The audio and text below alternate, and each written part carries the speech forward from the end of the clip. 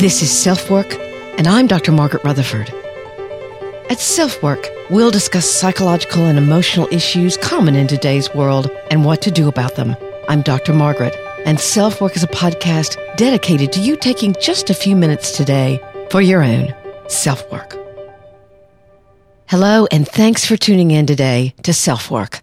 I'm Dr. Margaret Rutherford. I'm a clinical psychologist out of Fayetteville, Arkansas, and I've been practicing over 25 years now. I started this podcast because I wanted to extend the walls of my practice to those of you who might already be very interested in psychological and emotional issues, perhaps to those of you who have just been diagnosed with depression, bipolar disorder, anxiety, whatever it happens to be, or you have a relationship problem that's a little difficult. But there's that third group, and this one especially interests me because there's so much stigma and misinformation about mental health treatment. This is the group who say they would never darken the door of a therapist, but they might just be willing to tune into a podcast. So welcome, whichever group you may be in. Or as someone laughingly told me a few weeks ago, you ought to have a fourth group, which means the people that can't afford therapy. So I hope this is helpful to any and all of you. I started out this episode thinking it was only going to be about the difference between denial and distraction. But I decided that I really wanted to talk about a few other what are called defense mechanisms. Distraction can get a bad rap from some in psychology, but I believe it has an important function. Distraction can entertain, it can ease a burden, if only for a short time. Distraction can remind someone that they can feel better. If you get away from pain, sorrow, grief, or loss, whatever you need distraction from can be quite handy and even good for mental health. But distractions are not so hot when they get confused with denial. Basically, not dealing with or even admitting that there's an elephant in the room. There's a problem. We'll define denial as a very basic psychological defense, and one that, if overused, literally can cause you to be out of touch with reality and can cause huge relationship problems. Many of you know that I have a passion for writing about what I term perfectly hidden depression, and there's certainly a lot of denial in hidden depression, especially when tough emotions are connected to childhood trauma or conflict. But there's another defense mechanism that people with perfectly hidden depression really use a lot, and we'll talk about that one as well.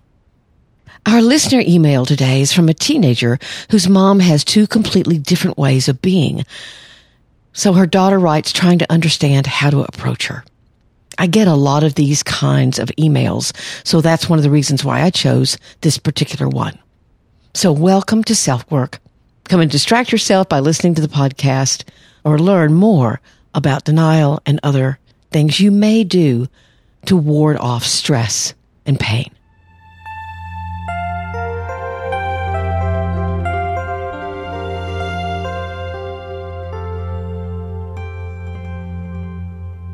No one particularly knows the exact origins of the term, the elephant in the room. I looked it up.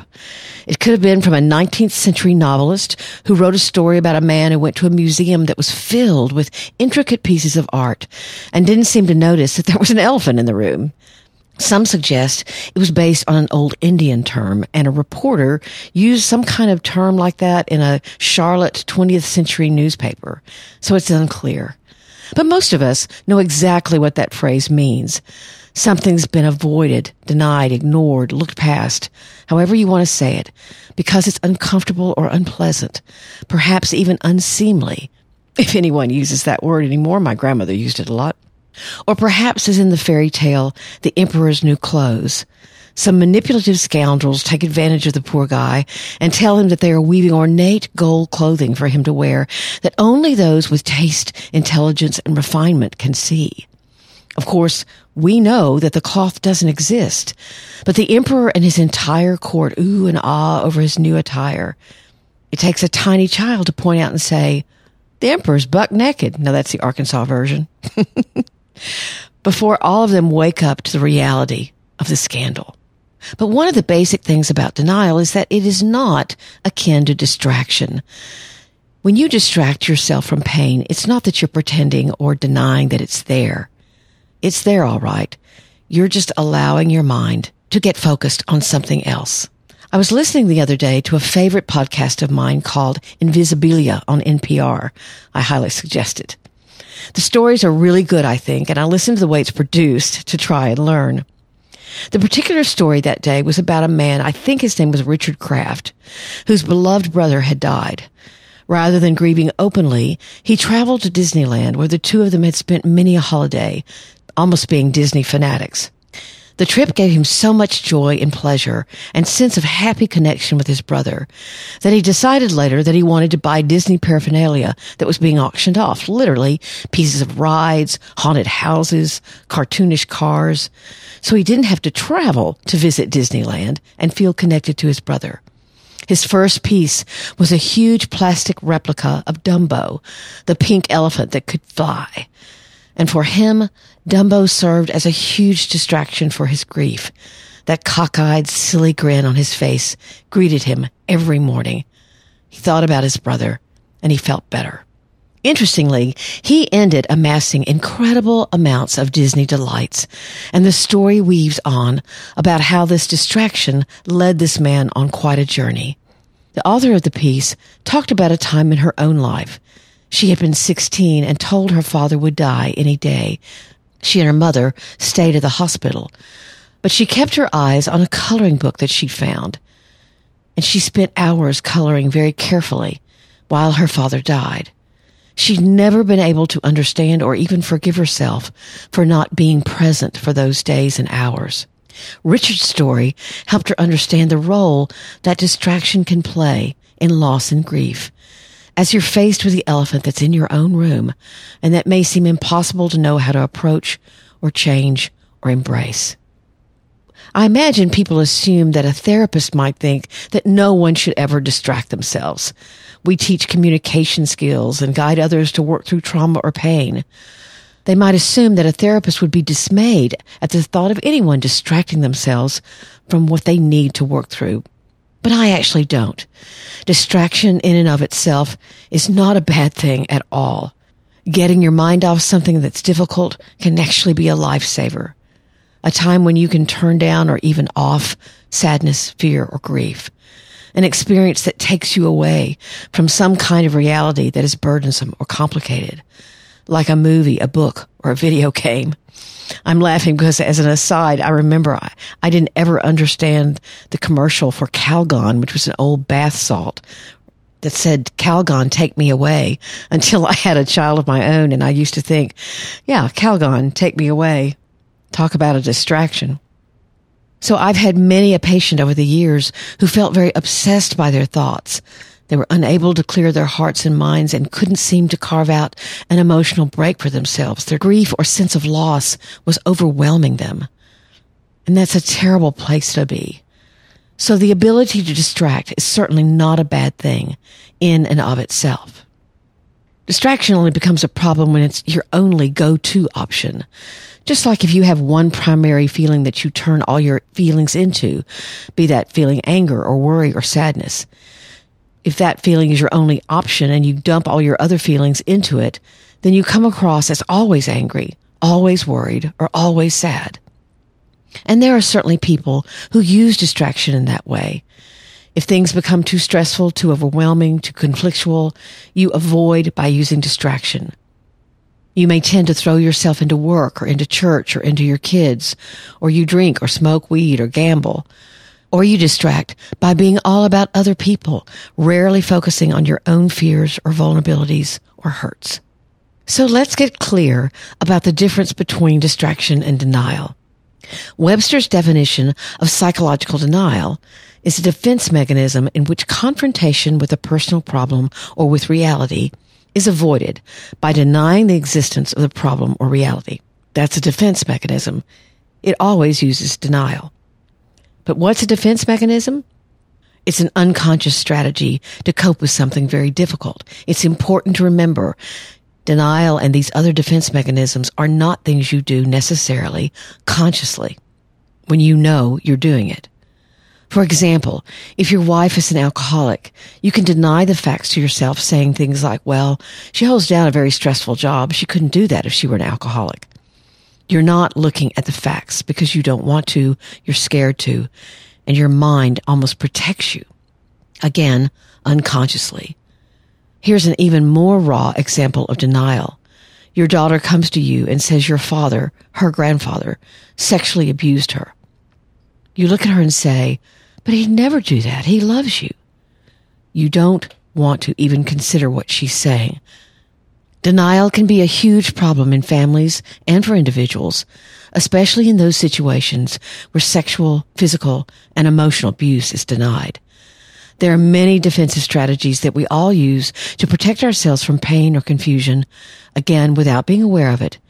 And some are called more mature than others, meaning they are more complex and may even work in our favor. Denial, however, does not belong in that group.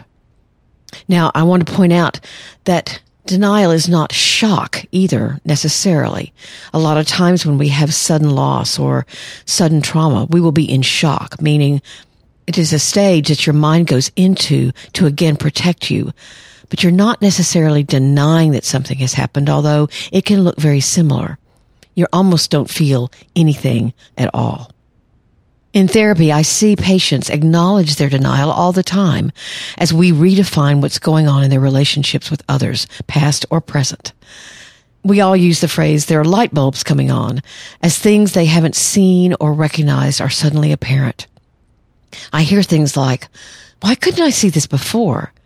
Whether it's labeling a relationship as abusive or enmeshed or addictive, whether it's beginning to stop denying that you drink too much or you work all the time or you're lonely or you never allow yourself to feel or you hide behind perfectionism, seeing denial for what it is and how it has served a purpose for you, how it's protected you or made something easier is a lot of what therapy guides you to do. You can also do this for yourself, however. But sometimes it does take someone objectively looking at you saying, I see the facts. Help me understand how you're interpreting them. And when you hear yourself answer that question, sometimes your denial becomes apparent. And you can begin to deal with the actual problem itself. Let's talk a bit about defense mechanisms. Now, Freud was the first, or he gets credit for being the first, psychiatrist to talk about defense mechanisms. And this was back in the early 20th century.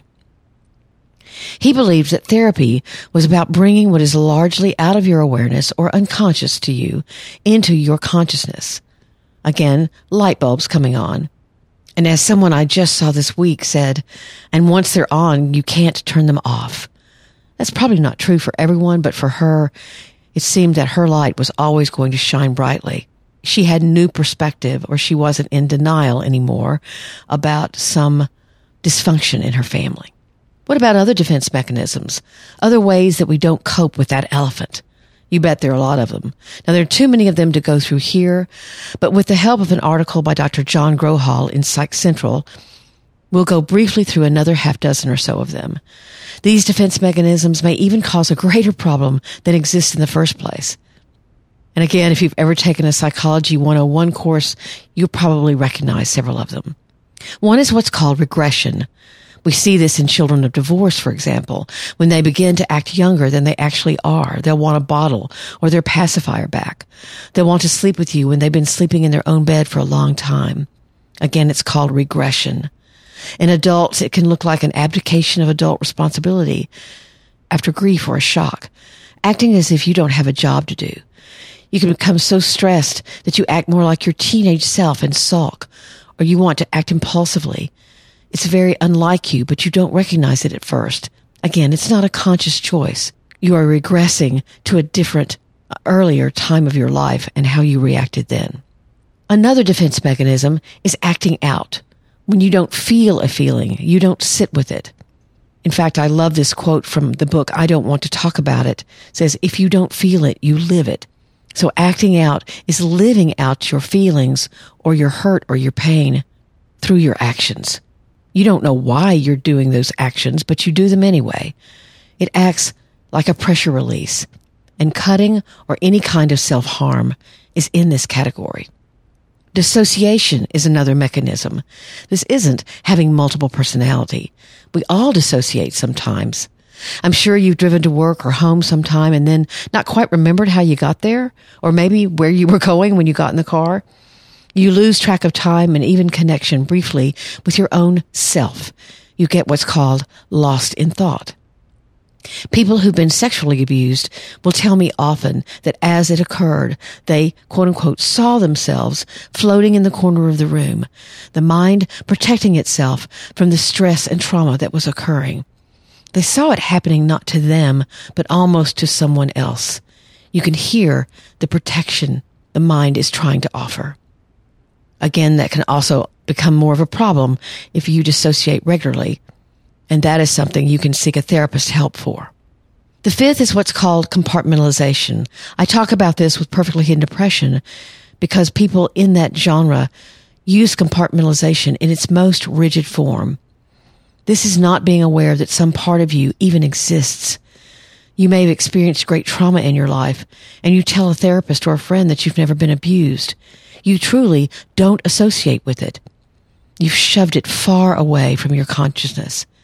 You are defending against its reality. Again, in moderation, this can be healthy. If my dog died this morning and I still had to see patients later today, I would have to compartmentalize my pain about my dog dying. That's healthy. But if it's severe compartmentalization and it happens all the time, it's not good at all. Here are two more. You can probably hear that these are becoming a little more complicated as we go along. So the next one is called projection. You're feeling something that you don't want to feel, and you project that onto someone else, something that they don't feel at all. Dr. Grohol uses the example of a partner being angry that their spouse isn't listening to them, when in fact, it's the angry spouse that's a poor listener. What that usually means is that you don't have much insight into yourself. One of my own favorites that I use to punish myself, really, is that if I'm ashamed or embarrassed about something from the past, I'll decide that someone else is probably thinking about that very thing or that very time, when in actuality, they don't even remember it, or it's not important to them. I'm the one carrying it around, not them, and that projection is hurting me more than it's helping me. This last one is pretty fascinating. It's called reaction formation, when you convert something that may be dangerous for you to feel or think about into their opposite. Again, Grohol uses the example of a woman who's very angry with her boss and would like to quit her job, but instead she's overly kind and generous toward him and expresses a desire to keep working there forever. She's incapable of expressing any negative emotions of anger and unhappiness, and instead becomes overly kind to publicly demonstrate her lack of unhappiness. When you think about issues with racism, sexism, ageism, you often hate the way you're being treated, but the situation could be dangerous for you to say anything, so you can again unconsciously adopt a quite different attitude. With a more tolerant society, you can talk about it. With an intolerant one, you cannot. Remember, these defense mechanisms are things that we all do, hopefully more in moderation, because that's where they're helpful. But if they crowd into your life too much, they can cause real problems because you're not dealing with your own reality, nor perhaps the reality of the world that you're walking around in. If you're really interested in more information on defense mechanisms, you'll be able to find Dr. Grohol's article in my show notes. I got the question this week, well, where do I find the show notes? They are in the actual feed, now coming from Libsyn or coming from my own website. And you can find them at drmargaretrutherford.com under the tag SelfWork.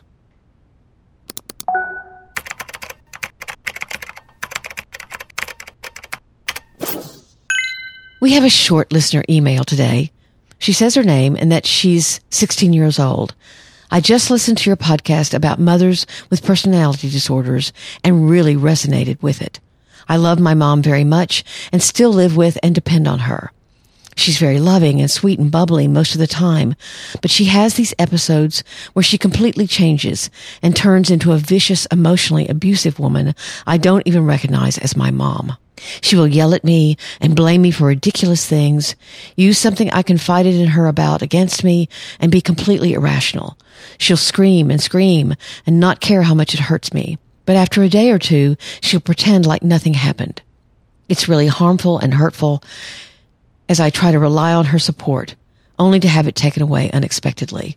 I'm not sure what to do, as it is just me and her, and I depend on her financially and emotionally. I really need to make boundaries with her so that I don't get affected by her episodes, but it's very hard. I love her so much and enjoy spending time with her when she's being normal. Again, this kind of email is something I get a lot, so I really wanted to address it. Hello. The best thing for now is probably to educate yourself as much as you can about mood instability and where it can come from. Your mom might struggle with bipolar disorder, dissociative disorder, or a personality disorder, which also can cause very erratic behavior. There may be drug use going on. Books like the one suggested on the podcast about moms are more than helpful in determining what you could try. But realize, until your mom wants to take a look at her own behavior, then she may not do the work to change. But you can protect yourself, as you say, by trying to have more healthy boundaries yourself. For example, you may need to consider that when she feels safer, you can easily forget how bad it can be, and so you confide in her. That only gives her more fuel the next time she becomes irrational. Again, for that moment, you may be denying your mother's illness. You know it's there, but you are just for that moment saying, I'll be safe. This will be okay. Your mother may or may not have awareness herself of what she's doing. She sounds like either she's sort of acting out, allowing whatever her feelings are to govern her behavior, but we don't really know. She's certainly denying also the impact that her behaviors have on you. It sounds like there may be an element of dissociation as well. Your mom might not remember the time she's come out screaming. You might talk to her about going to therapy with you. That might be an avenue she'd explore, as long as it's not completely about her. And of course, it sounds like you could use the support and guidance of a therapist. Not only for this, but for some of the other problems she told me about, which I didn't want to reveal because I was a little afraid they would identify her too much. And of course, very pragmatically, as long as you're dependent on her, then that can be tricky. Maybe there are other family members that could help. Maybe you could begin looking for a job. You could go to your mom's friends. Don't think you have to handle this all by yourself. Good luck to you and take care. My podcasts on mothers with emotional illness, mental illness, do much better than many of the other posts as far as listeners are concerned or downloads. That's the only thing I have to measure. So I really wanted to include this because it is a very common problem and one that is very difficult to handle. I don't care what your age, teenager, or even if your mother or father has never sought treatment or help and now is 60, 70, or 80. So please advocate for yourself if you have this issue in your own life.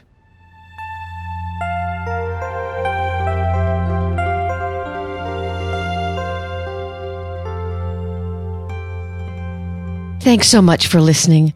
You don't really know what it means to me to look at iTunes and see a written review or see that someone's given me a positive rating. I like hearing about the things you don't like as well, or that you would like to be different.